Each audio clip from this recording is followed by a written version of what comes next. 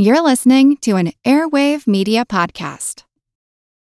When you need mealtime inspiration, it's worth shopping Kroger, where you'll find over 30,000 mouth-watering choices that excite your inner foodie. And no matter what tasty choice you make, you'll enjoy our everyday low prices, plus extra ways to save, like digital coupons worth over $600 each week. You can also save up to $1 off per gallon at the pump with fuel points. More savings and more inspiring flavors make shopping Kroger worth it every time. Kroger, fresh for everyone. Fuel restrictions apply. Hey, it's Ryan Reynolds, and I'm here with Keith, co-star of my upcoming film, If, only in theaters May 17th. Do you want to tell people the big news? All right, I'll do it. Sign up now and you'll get unlimited for $15 a month and 6 months of Paramount Plus Essential Plan on us. MintMobile.com/switch. Upfront payment of $45 equivalent to $15 per month. Unlimited over 40 gigabytes per month. Face lower speeds. Videos at 480p. Active Mint customers by 531.24 get 6 months of Paramount Plus Essential Plan. Auto renews after 6 months. Offer ends May 31st, 2024. Separate Paramount Plus registration required. Terms and conditions apply if rated PG.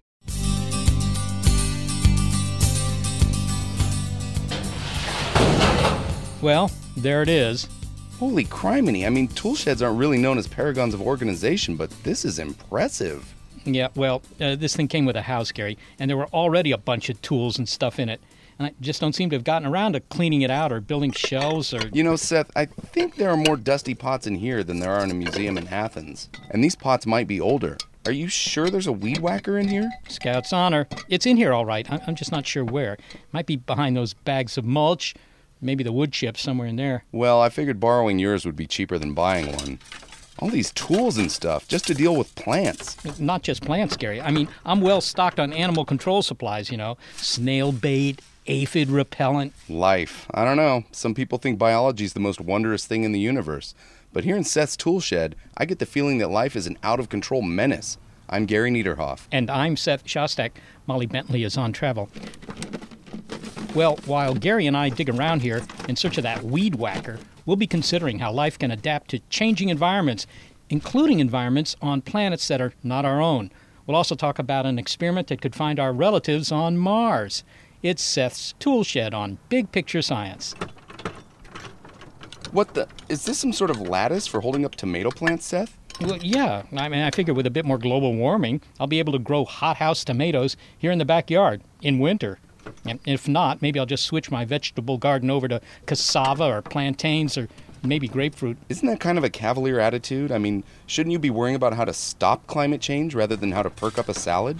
Well, since global warming is going to happen anyhow, Gary, I figured I'd try to match my lifestyle to the inevitable. In fact, I'm not the only one trying to be practical about this. I recently spoke to Phil Duffy, who's a physicist and senior scientist at Lawrence Livermore National Laboratory, and he's been giving a lot of thought to the consequences of climate change. There's no doubt that it's happening. There's no doubt that it's going to get worse. Where there is doubt is really what will the practical ramifications mean and how bad will it be. There has traditionally been a lot of opposition to the claim that we are influencing the climate. Yeah. You didn't say anything about that, but I assume that you believe this is anthropogenic, that we are doing it, that we are changing the planet. We are changing the planet. Most of the climate change that's been experienced over the last 50 years has been quite rigorously attributed to humans. In other words, for the last 50 years, most of the climate change has been actually caused by humans. One thing I do notice, other than the fact that the weather patterns do seem, just very subjectively to be different now. More storms, more hot weather. Yeah. Texas has 20 days in a row where it's over 100 and that kind of thing. But, that's almost anecdotal. What about world temperatures, global average temperatures? Aren't they a good measure of whether the climate's changing? Yeah, they are a good measure whether the climate's changing. And global average temperatures have been rising. Well, really since about 1970, global temperatures really started to take off.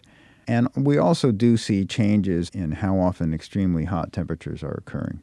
For example, in the United States right now, in the last 10 years in the United States, we see about twice as many high-temperature records as low-temperature records. Okay, 50 years ago, that was not the case. 50 years ago, we saw about the same number of high-temperature records as low-temperature records. Now, the same number of high and low records is what you expect if the climate is basically not changing. But we don't see that anymore. We see a lot more high records. Your job, you're a climate scientist. You you know how to model these things in a theoretical ways to look into the future and see what's coming down the pike. Yeah. When we say look into the future, what kind of future are we talking about? Are we talking 5 years, 50 years, 500 years? Climate projections typically go out to the year 2100. A few of them go beyond that. We generally take the attitude there's not much point in looking beyond 2100. What happens if you look very far in the future is what you see in terms of future climate really does depend on assumptions about human greenhouse gas emissions. And those basically, although they're very sophisticated, they're basically guesses. So climate projections typically go out to 2100. But I should say that a lot of folks who are making practical decisions about infrastructure and so on don't want to look that far in the future. They may want to look 30 to 50 years in the future. All right, well, let's do that. Let's consider 2040. Yeah. I mean, a lot of us are going to be alive in 2040. Describe what life might be like in a place like New York City or the continent of Europe in 2040 if things aren't modified.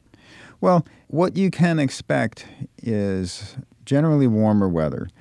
And the thing about that is that may not sound like a big deal. I mean, if I tell you, the globally average temperature may increase 1, 2, 3 degrees, that doesn't sound like a big deal. And this is one of the things that makes climate change hard to visualize or imagine is that historically, over the last 100 years, the globally average temperature has increased about 1 degree. And that sounds like nothing because it can easily be 5 degrees warmer today than yesterday. And just night and day are different by a lot more than that. And so what's the big deal? The big deal is that really does translate into things like more extreme weather, which a lot of folks are already experiencing. It does translate into things like reductions in crop yields, increased water scarcity, more wildfire in certain regions, and so on. So these changes that sound relatively small actually can have surprising impacts, and some of those are being seen right now. Well, it seems that to deal with this, there are 3 approaches that come to mind. One is to forestall further climate change. Right. Second would be to somehow accommodate it and just say it's going to happen. We all move to northern Canada or whatever. Or third, to mitigate it by, putting big sunscreens up in space or something like that. I don't know, geoengineering. Yeah. Let's consider some of those. A few years ago, I heard NASA scientist Jim Hansen, who was in the papers for quite a while there about, reporting on climate change to the government. And he said, we've got to stop burning coal yesterday, essentially. I don't see that happening. No. Is it going to happen? Are we going to do anything significant in terms of fuel use? I wish I had the crystal ball. I don't know. My job is to say, well, if we do this, then these are the likely consequences. If we do that, then those are the likely consequences. I will say that a certain amount of climate change is inevitable because of the physics of the system. In other words, if we stopped emitting greenhouse gases now, we would still see continued climate change, meaning continued warming and especially continued sea level rise for quite a long time. If we stopped emitting greenhouse gases now, carbon dioxide concentrations would go down, but very, very slowly. So even adopting the unrealistic assumption that we just simply stop emitting greenhouse gases instantly, we are committed to a significant amount of additional climate change. And of course, the more we emit, the more additional climate change we're committed to. Well, all right, so climate change is going to continue to happen no matter what our behavior. And for how long it happens depends on how good our behavior is in some sense. So what about accommodation? What can we do to... Yeah, accommodation is important. In the business, we call that adaptation. Another word for it might be coping. And one of the interesting things that's happened is, and again, really over the last 5 or 10 years, is we see a lot of what we call stakeholders, that is people who could be influenced or are being influenced by climate change, are starting to prepare and make plans and actually make changes to accommodate climate change. And this happens, and it always happens on a grassroots level, okay? So, for example, I know that the San Francisco Water Department is worried about how is climate change going to affect both their water supply and their water quality. And so they're starting to look at that, and they're starting to make sure that they have the infrastructure and so on that they need to provide a good water supply looking forward. So a lot of people who have money at stake are acting on the basis of climate change is here, climate change is going to get worse, and we're going to get ready for it. Yeah, so if you're personally affected, if your business is personally affected, you will take steps. Exactly. Well, finally, Phil, I'm rather curious whether you dare to tell people what you do for a living at, parties or whatever. If you're sitting on the plane, the guy next to you says, well, what do you do for a living? Yeah. But if you do they find what you're doing, do they find that an upbeat story or a bummer? Well, everybody's interested in it. A lot of folks want to know, say, hey, tell me the truth. Is it really happening? And I always say, well, yeah, it's really happening. I hate to say it, but I do think a lot of people find it a bummer. I actually, in some ways, do not. I mean, I'm personally optimistic in the sense that I really see that climate change is sort of a nudge to get us to do what I think we should do anyway, which is to move away from 19th century technology for generating energy and develop some better approaches. And what tends to get lost in the discussion is the other problems associated with fossil fuel use. By other, I mean the non-climate change problems. I mean, you mentioned coal. Coal has tremendous environmental impacts and human health impacts, completely independent of any climate change impacts. And of course, the other issue with fossil fuels is the long-term supply is really finite, although what tends to happen is it just gets more and more and more expensive, and the demand goes up, the supply goes down. So that basic tendency is not going to go away. Personally, my opinion is developing new and cleaner and more modern energy sources is something we need to do anyway. And climate change absolutely provides more urgency for that, but it is something that we should do anyway. And I think we can all be better off. Phil Duffy, thanks so much for joining us today. Thank you. Phil Duffy is a physicist and senior scientist at Lawrence Livermore National Laboratory. And what the heck is this under this 50-pound bag of sand? Looks like an inflatable Luke Skywalker, except that it's not inflated. Hey, don't tell me you're not a Star Wars fan, Gary. Okay, I won't tell you that. But this guy's come a long way from walking that desert world of Tatooine. I mean, the Force isn't exactly with him right now. He's flatter than a steamrolled crepe. Wasn't Tatooine that planet with the double suns? Yep, maybe that explains why it was so dry. I mean, it looked like the Gobi Desert, the whole planet. Sand dunes everywhere, kind of like the planet in Dune. Remember that one? Oh, yeah, Arrakis. Makes you wonder if there's any credence to these fictional desert planets. I mean, could they actually be habitable like they are in the movies? Well, as it turns out, I actually asked NASA astrobiologist Kevin Zanley about that. It's a vivid reconstruction of a different kind of habitable planet. Well, you say habitable planet. To begin with, I mean, are there going to be planets out there, you think, that would resemble at least the landscape on Dune? I think very much so. I think water is something that we know a planet can lose. They lose it because water is made of hydrogen and oxygen, and hydrogen is very light and will float off to space. Mars has not too much water, probably has had a lot of escape. Venus has very little water at all because of escape to space. Earth is just right because it's both big enough to hold on to its water and cool enough to keep it condensed. So to begin with, there could be dune-like planets in the sense you could have desert planets. You could have planets that if you landed at most places on that planet, you would just see the Sahara, if you will, endless. Yeah. Uninhabitable. Most of the planet would be uninhabitable. The equator would be not a place fit for human life or even any life. Okay, but they could have water somewhere on the planet. Yeah. And that would be? At the poles. At the poles. The idea is that such a planet can be closer to its star than an ocean planet. Because with an ocean planet, you try to get too close to the star, or the star gets too bright as it evolves, the water evaporates and forms a steam atmosphere that basically cooks you. A desert planet, you can move it closer to the star, and all that happens is the sunlight that is heating the desert gets radiated back to space as heat from the desert, from the equator. And the poles can stay relatively cool, and the water that is at the poles can stay down as lakes or ice caps or whatnot, and you can live there. So such a planet would remain habitable even when it's closer to the sun than Venus. What about a desert planet that was farther from the sun than Earth is, for example? Could that be habitable? Yeah, they work better than Earth would. Because if you take Earth with its global oceans and you go away from the sun, at some point the oceans freeze over, and now you have an ice ball. And although it's not uninhabitable, it's not exactly habitable either. It's kind of like Europa. You don't know, and you will never be able to know unless you can go through the ice with a submarine. But if you don't have a lot of water, there's not enough water to cover the whole surface with ice. So the equator remains dark, unicy, and the planet remains habitable as you go further from the sun. So you have a much wider habitable zone with your dry planet, provided you have some water. So it could be that if one were to say, what is the typical inhabited world in this universe, it's going to be one of these desert worlds because they can take a wider range of orbits than the kind of planets like the Earth that we typically think of when we think of inhabited worlds. Yeah, that's a good idea. It's credible. One doesn't have, at this point, we have very few statistics on how wet planets like Earth are. In fact, we've got 2 examples of planets like Earth, and one is Venus and one is Earth. We don't know more at this point.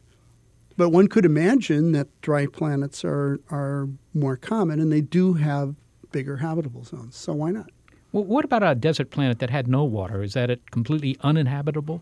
There's no water at all. It's uninhabitable by the current definition of habitable, because the current definition of habitable is having liquid water present at the surface. That's what people have been using as an operative definition of a habitable planet.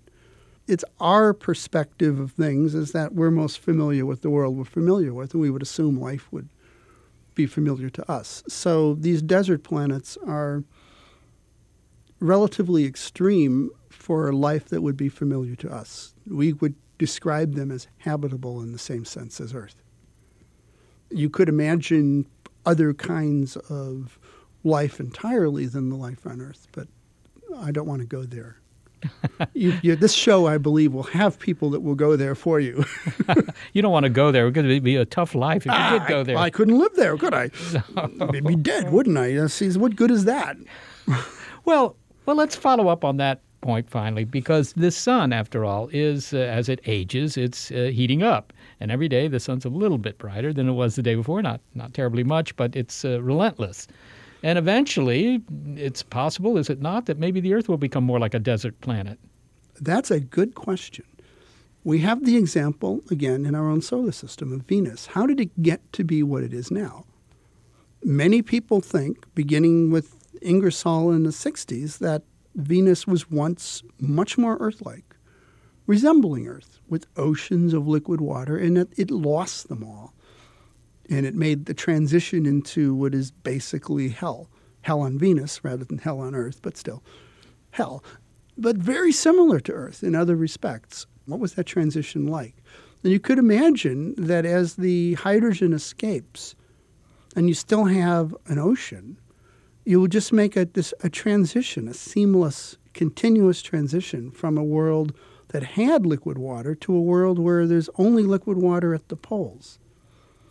And the whole equator became a desert, and yet still be habitable. You could imagine that Venus had done this, and you can imagine that Earth will do this. If Earth does do this, Earth will stay habitable for 2 billion years longer than it would otherwise. This is actually good news for us, isn't it? I think so. I think we could have 4 to 5 billion years of habitable Earth in the future if we just make this transitions effectively. If we avoid going through a catastrophe, which can happen if you turn your atmosphere to steam. You may just melt your surface, in which case habitable is out of the question again. No more liquid water on the surface if your surface is molten rock. But there is some opportunity here to beat the long-term rap of a... Well, not forever. As you mentioned, the sun is relentless. The fusion of hydrogen and helium keeps going, and eventually the sun will become too bright. No matter what you do, you will have to move the Earth. Nonetheless, I find the opportunity of a couple of extra billion years heartening. It is. Yes. I think I'm going to invest in some polar real estate. Kevin Zanley, thank you for talking to me. You're welcome. Kevin Zanley is a planetary scientist at the NASA Ames Research Center. Dune may be merely a fictional representation of a dry, habitable planet, but there's a real dry world that might harbor life, namely Mars. And if Martians really exist, could they be our relatives? We'll find out later on Big Picture Science. Why are the teeth on this rake all bent up? Oh, I was using it to battle giant sandworms.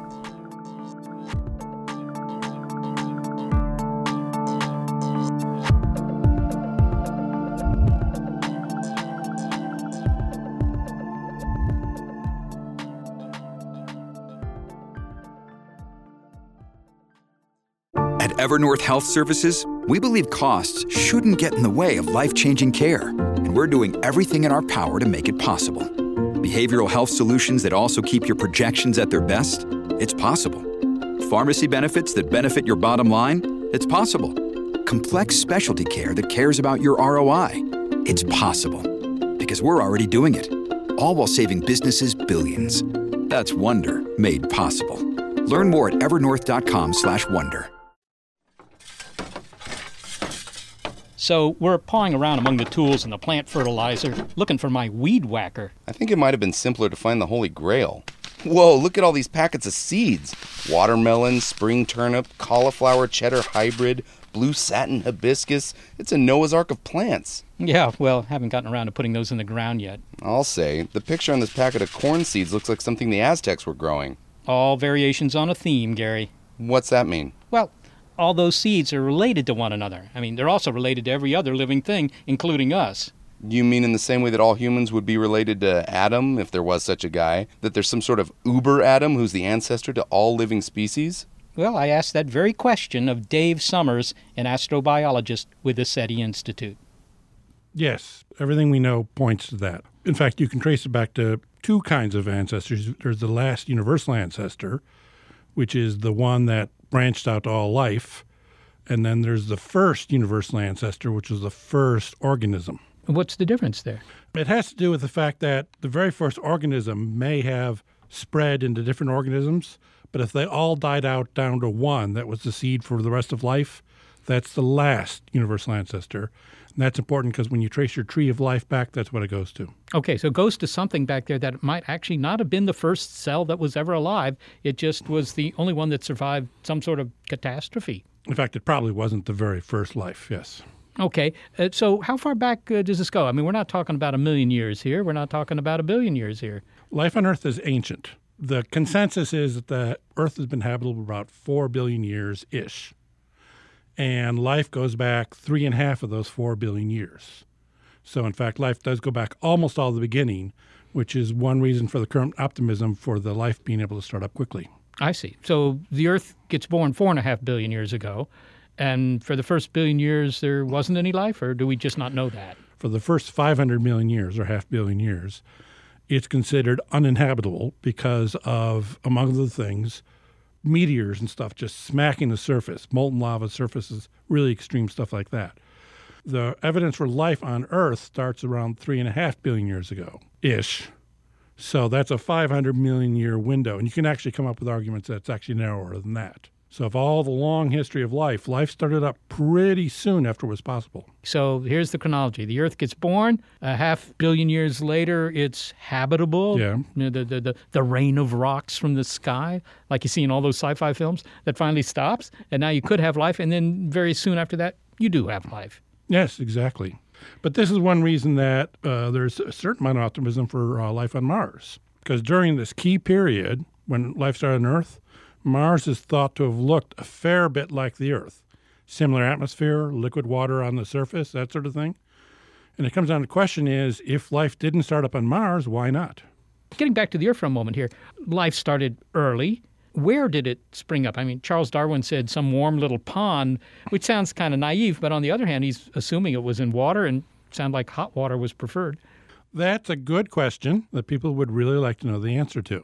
There are theories. One possibility is the hydrothermal vents. These are vents at the bottom of the ocean. Bottom of the ocean, though they may have been shallower then because oceans were thought to have been shallower. One reason that's attractive is because it does a lot of interesting chemistry, the same chemistry or similar chemistry to that which gives rise to all the life you see in all the little pictures of worms around the vents in the nature shows. Give me the scenario. How does a hydrothermal vent cook up life? One reason that hydrothermal vents are interesting for the origin of life, and this is coming from my viewpoint, there are various reasons from various viewpoints, is that it can make compounds that would be suitable for the origin of life from the CO2 that's thought to have existed in the early atmosphere. CO2 itself is not that useful, but all the chemistry at the rocks and minerals and all the heating might be able to do interesting stuff.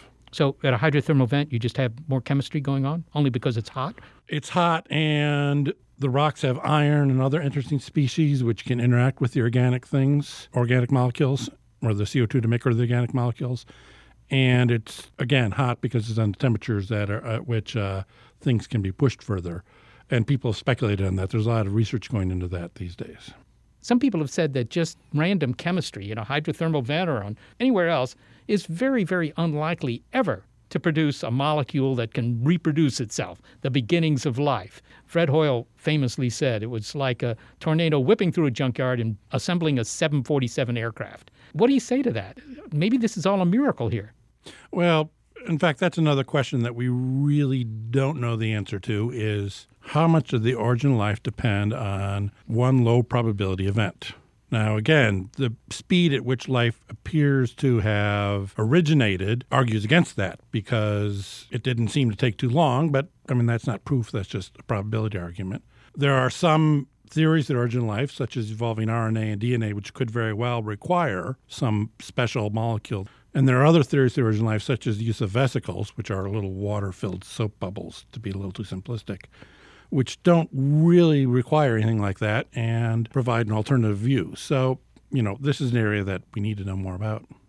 I'm talking with astrobiologist Dave Summers, who's a researcher here at the Carl Sagan Center of the SETI Institute. You mentioned the possibility of life on Mars. Since Mars and the Earth were similar in their early days, we haven't found any life on Mars. No, we haven't. And in fact, when I talk about life on Mars, I'm really talking about past life. Though if life exists on Mars, it's generally thought it probably exists deep down in the crust where we can't get to. But most, I think, of what Mars exploration is aimed towards is evidence for past life. And the fact that we haven't found that yet is actually to be expected, because one thing Viking, I believe, told us was that if we're going to do this, we need some context of Mars. For instance, follow the water. We need to know where there's water to look for the right places. But suppose you had unlimited dollars to search for life on Mars. How would you do it? Would you look around the surface, or would you, just send a drilling rig to Mars and look underneath the surface? Current life or past life? Just some indication that Mars ever had life. I'd pull up as many sedimentary materials as I could of known sedimentary origin, probably 3.5 billion years or so old, and ship them all back to Earth, make thin sections, look at them with a microscope. What do you estimate the chances that you'd find anything? Okay, this is gross speculation with no scientific basis whatsoever. This is a personal opinion. Okay. I give the odds of past life on Mars a 50-50 chance because really there's no evidence really to weigh it either way. So that comes down to 50-50. I give the chance of life on Mars now, again, gross speculation, a few percent maybe or something like that. It's possible, but it's speculative. Dave Summers, thanks so much for being with us today. I enjoyed it. David Summers is an astrobiologist with the SETI Institute. I'll tell you, Seth, I've got one of those programs that lets you trace your family tree. Yeah? Well, learning that my tree goes back almost 4 billion years, I don't think I'm going to bother trying to set it up. Everybody's a relative, including the spiders up here. Ow, hey! Hey, careful, Gary. That's my 32-inch bypass lopper. Good thing you keep it hanging precariously from this hook up here. As amazing as it is to think that every living thing on this planet is related to every other living thing, some scientists have suggested that we might even have relatives on other planets. You're not talking about breeding experiments with aliens, are you? Yeah, not quite and not yet. But you see, when the solar system was younger, much younger, about 4 billion years ago, Mars might have been a much kinder, gentler world, a planet that could spawn life. Mars' salad days are behind it, huh? Yeah, but what was also true back then was that there were a lot of rocks, asteroids, and smaller things flying around the solar system. And when they slammed into planets, they would inevitably kick up some of the surface rock and fling it into space. Now, most of that would just fall right back down, of course, but some would escape from the planet.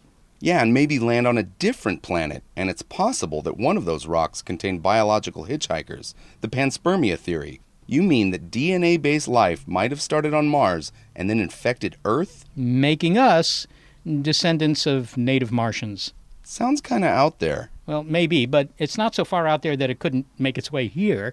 I mean, there's a researcher at MIT, Chris Carr, who thinks this idea is plausible enough that we ought to fly an experiment to the Red Planet to look for long-lost relatives. Chris, SETG. What is that? What does that acronym stand for? It stands for the Search for Extraterrestrial Genomes. The person who started this project, Gary Ruvkin, really liked the sound of SETI, and so he came up with SETG. So you're looking for extraterrestrial genomes. Are you doing this by physically looking for them, grabbing some dirt and looking at it under a microscope? How do you do it?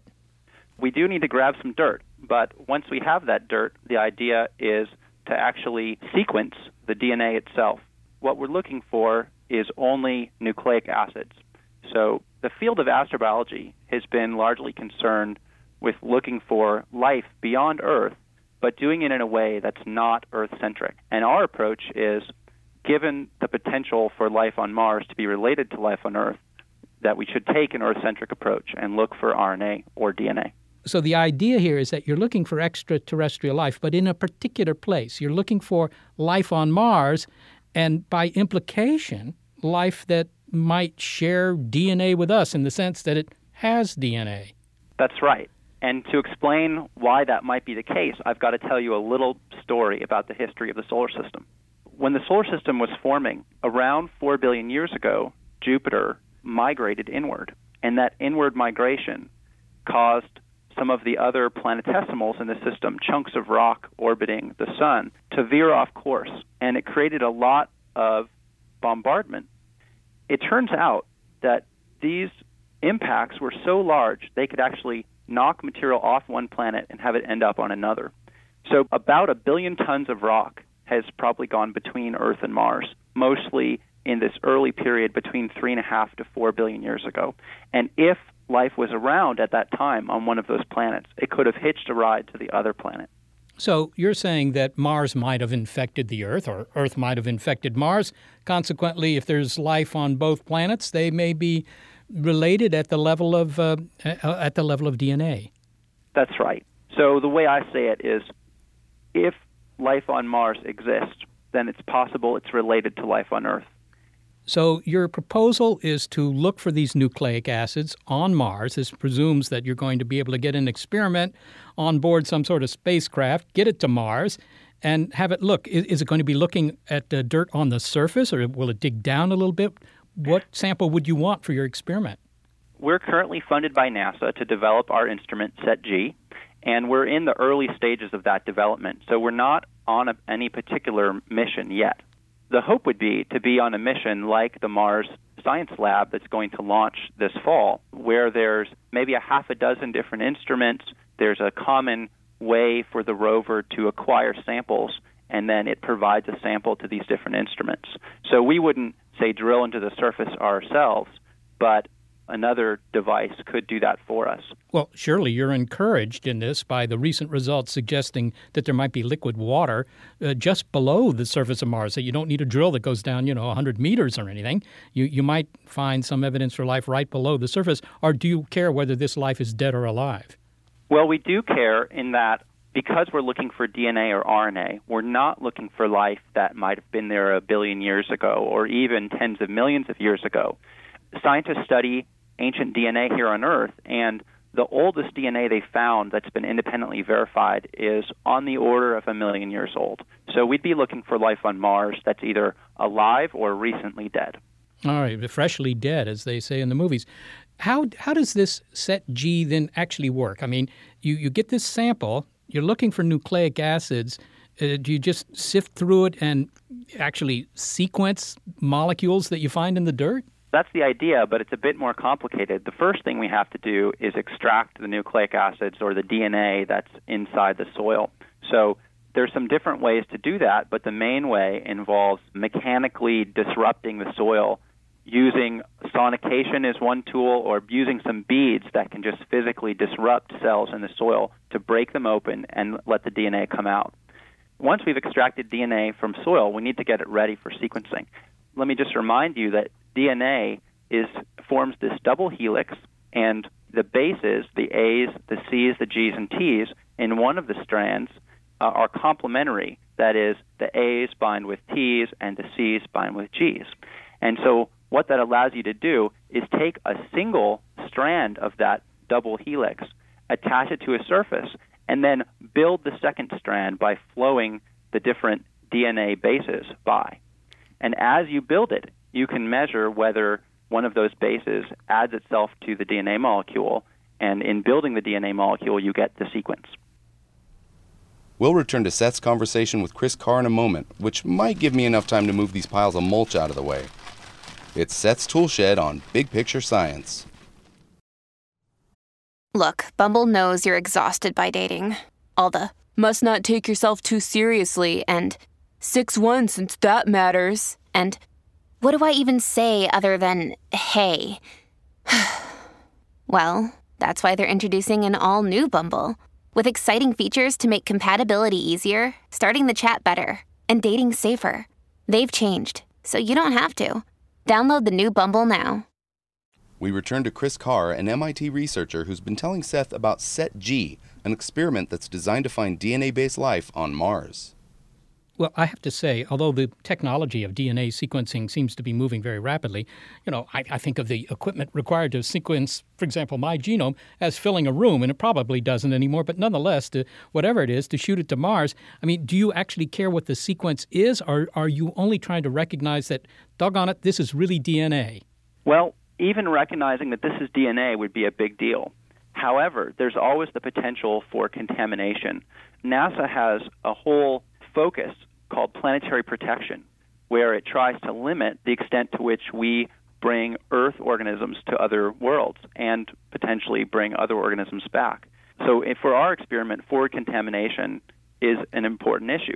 We don't want to go to Mars and just find DNA and then conclude, well, it could be from Earth or it could be Martian. So we actually do care about the sequence. And the idea here is that Earth and Mars have been separated for a very long time. We still get Martian meteorites today, but we get so few that there's very little communication between Earth and Mars today. As a result, if there's life there, that life has been isolated from life on Earth for billions of years. So it may be related to us, but it's also going to have quite different sequences than we find here on Earth. The idea is find the sequence and compare it to what we have here on Earth, show that it's similar but also different.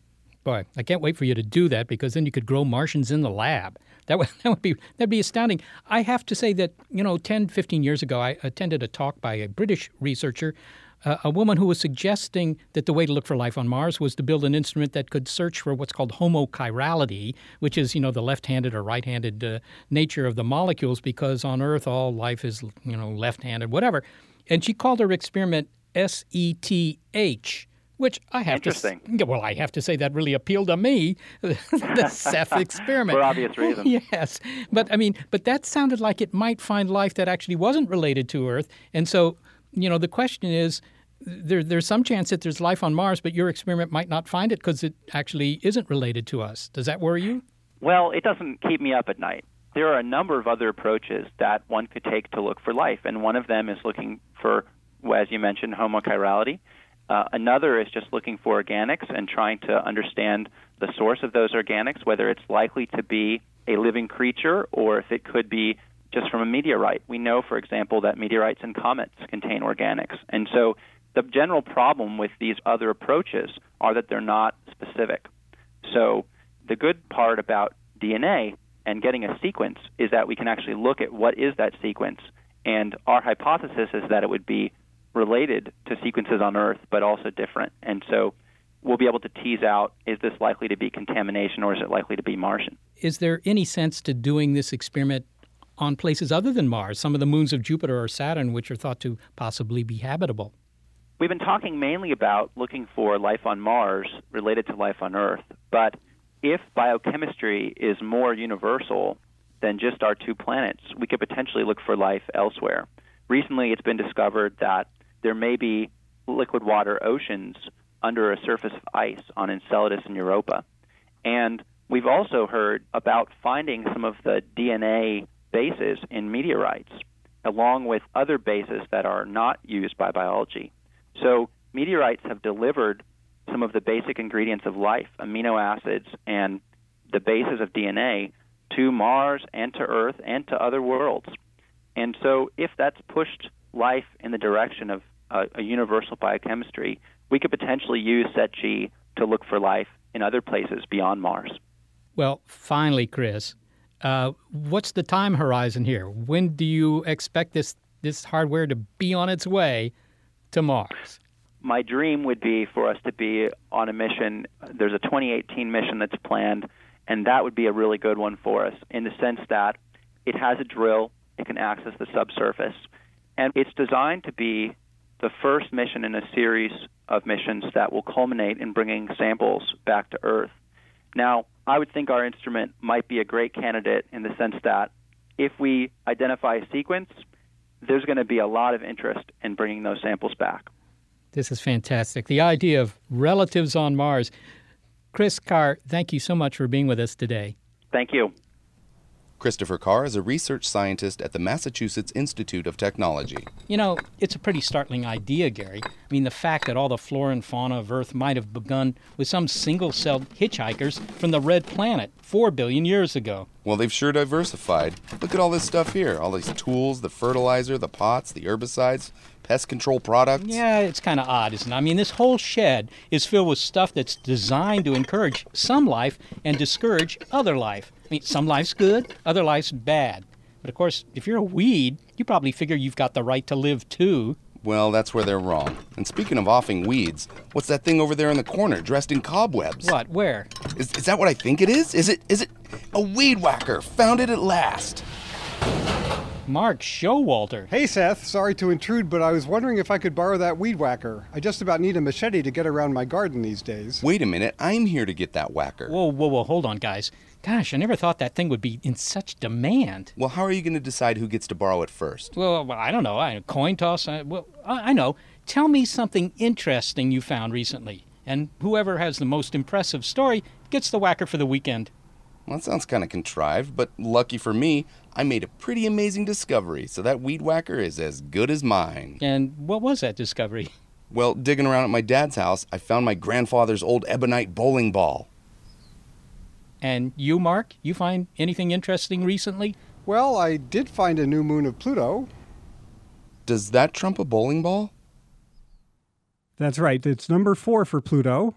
We don't have a name for it yet, so we're just calling it P4 for now. My goodness. Well, how did you find this? I mean, there is a space mission en route to Pluto, but that's not responsible for this discovery. No, it's not. But in fact, we were doing some of these observations on behalf of the New Horizons mission. We were looking, in fact, for small, faint rings that might be circling the dwarf planet Pluto. It's very common for small rings to be in the orbits of the satellites, and there are a couple of known satellites called Nix and Hydra orbiting Pluto, and so we were looking in that vicinity using the Hubble telescope, and we didn't find any rings, but we did find this little dot moving around that turns out to be P4. Well, tell me how that works. You're making photos of Pluto, presumably not just one, because if you saw one dot, you wouldn't know whether it was a moon of Pluto or just some distant star, right? That's right. We actually had 2 sets of observations just for the rings. So when we got our first observations, which was back on the 28th of June, we already saw something that looked very, very suspicious, but it doesn't move very much in our first set of observations. So we knew we had to wait for the second, and they came in on July 5th. And when we saw it a second time and we noticed that this dot was still there, that it had moved just about the right amount to be orbiting Pluto, we were pretty sure we had something real then. But actually, the Space Telescope Institute cooperated with us very closely, and they gave us one more opportunity then a few weeks later to confirm it. And it was then in later July that the discovery was announced. So this sounds just the way Galileo discovered moons around Jupiter. He went out every couple of nights and, saw the dots moving around the planet. I guess so, except, of course, he had to invent his astronomical telescope, and I got to use one that's a little bit more powerful. Okay. Now, tell me something about this moon. If I were to get up close and personal with P4, how interesting would it be? What would I see? Well, it's not very big. That's, I think, the first thing you would probably notice about it. It's maybe 10 miles across. It's a little bit hard to say because that depends a bit on how bright the surface is, and we don't really know. But it's a very small object, and already just the mere fact that we're seeing it from, something like 3 billion miles, 5 billion kilometers away, kind of amazing to us. I still can't get over the fact that we could even see this thing at all. But as it is, it's probably, a little irregular-shaped rock. It's got some craters on it, that kind of thing. It's smaller than Greater Los Angeles. That's right. You're seeing it in the outer regions of the solar system, or at least what used to be called the outer regions of the solar system. Right. Now, let me just add, the thing about it that may be most interesting isn't so much what it looks like, but where it is. because it's in a very, very interesting kind of a dynamical hole in the middle of the Pluto system. There is a big satellite, Charon, that goes around every 6.5 days or so. And then there are these two little satellites called Nix and Hydra. And it's been known for some time that they are in a special relationship with Charon, where the inner one, Nix, goes around one time every time Charon rotates 4 times. It's called a 4-to-1 resonance. And the outer one is called Hydra. That goes around once every time Charon rotates 6 times. This falls in between them, and you guessed it, it's going around once every time Charon rotates 5 times. That's not magic, of course. This is something that happens to moons given enough time. That's right. They pull on one another and arrange for these resonances. That's right. In fact, we suspect even more strongly than before that this whole system formed in some kind of a big splash of material when something impacted Pluto billions of years ago, and it left behind one very large object, Charon, and then these other objects are kind of coalesced out of the debris that was surrounding the whole system. Well, a collision with some big rock. I mean, that sounds like the scenario that seems to be favored for why we have a moon here on Earth, right? Exactly. But we don't have a bunch of small ones. We just had the one big one. Could be that we lost them all. I mean, our moon is actually quite a bit further away relative to the planet than in the case of Pluto and Charon. They're almost a binary planet, is one term for it. And the moon has been moving away from the Earth very slowly over the years. And we suspect that maybe if there had been something else in orbit around the Earth, the moon kind of came on by and ate it up, and it's gone now. I see. We lost our small moons. Well, could be. Mark, I once totaled up the total number of moons in our solar system, at least the ones that were, listed in some book I had at home. And I forget what the number was, but it was like 160 some moons, right, total. So now we have another one. What do we learn that's exciting from finding these new moons? Well, I think every one has its own story to tell. For example, in this case, we're learning a whole lot more about the history of the Pluto system. And as I said, this one's the hole that fills in a gap. It just basically makes a story that we kind of suspected was already true, but now we really can't get around it. It's got to be some kind of a system that formed in the big breakup and collision of something hitting Pluto. The big splat. The big splat, yes. Well, you mentioned the New Horizons mission, and this is a spacecraft that is en route to Pluto. I have to note that it was launched before Pluto got demoted. I sort of wonder whether that would have made any difference, whether they would have decided, well, it's not a planet anymore. We won't waste the rocket fuel. But I suppose we would have gone there anyway. Is it possible to get this New Horizons spacecraft, when it arrives in the Plutonian system, to look at the new moon? That is definitely in the plans now. It is not going to be as easy as you might have hoped. If you think about Pluto, it's a very small system. That's why it's been, quote, demoted. I don't really see it that way, by the way. It's a dwarf planet. It's interesting because it's a dwarf planet for the same reason that a bonsai tree is interesting compared to a tree. It's just like a planet in every other way, except it's much, much smaller. And that's what we should appreciate about Pluto. It's unusual in that regard. So New Horizons will be getting there in 2015, and it will have a chance to image little P4. It will have a name by then, I can assure you of that. It will not be very close, though, because it's a small planet and a very fast spacecraft. It took of order a decade to actually get all the way from Earth to Pluto. And as a result, it's only really going to spend a day in the system, and that's going to be a very, very busy day. It's got a lot to look at, and it will actually, as we have checked, not be all that close to P4. So it will get some images. We'll see little craters on it. It'll be that little irregular rock that I mentioned earlier. But as I say, I think what's going to be most interesting about it is not so much the way it looks, but the way it moves and the way it fits into the system now.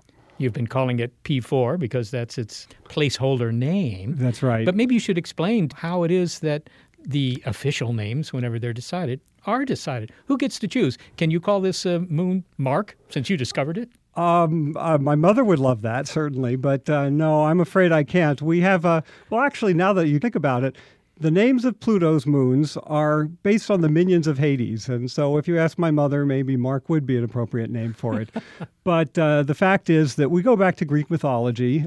Nix and Hydra and Charon was the boatsman who rowed the dead across the river Styx into the realm of the underworld where Hades, or also known as Pluto to the Romans, lives. So we get to pick a name out of a very colorful cast of characters from the very imaginative Greeks who just made up some great stories. And we get to go through that name list, and we're doing that now. And certain names are coming up over and over, and we eventually will get to propose one of those names to the International Astronomical Union, and then they will be able to say yes or no. If for some reason there's a conflict, sometimes they don't like it. For example, if it's also already the name of an asteroid or something, we might have to come back with a second choice if they reject the first one. Well, Mark Showalter, thanks for coming by. Sure. Can I take that weed whacker now? It'll be nice to get the yard down shorter than my knees. Yeah, sure, of course. Here you go. Thanks.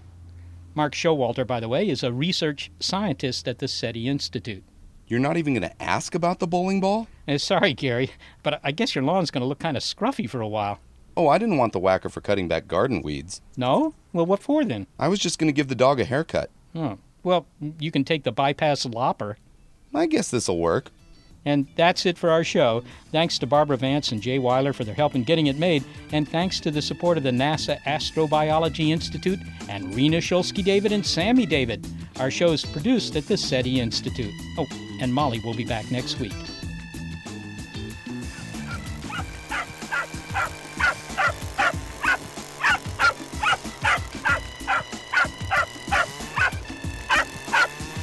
You know, maybe I'll just take Astro to the pet care center.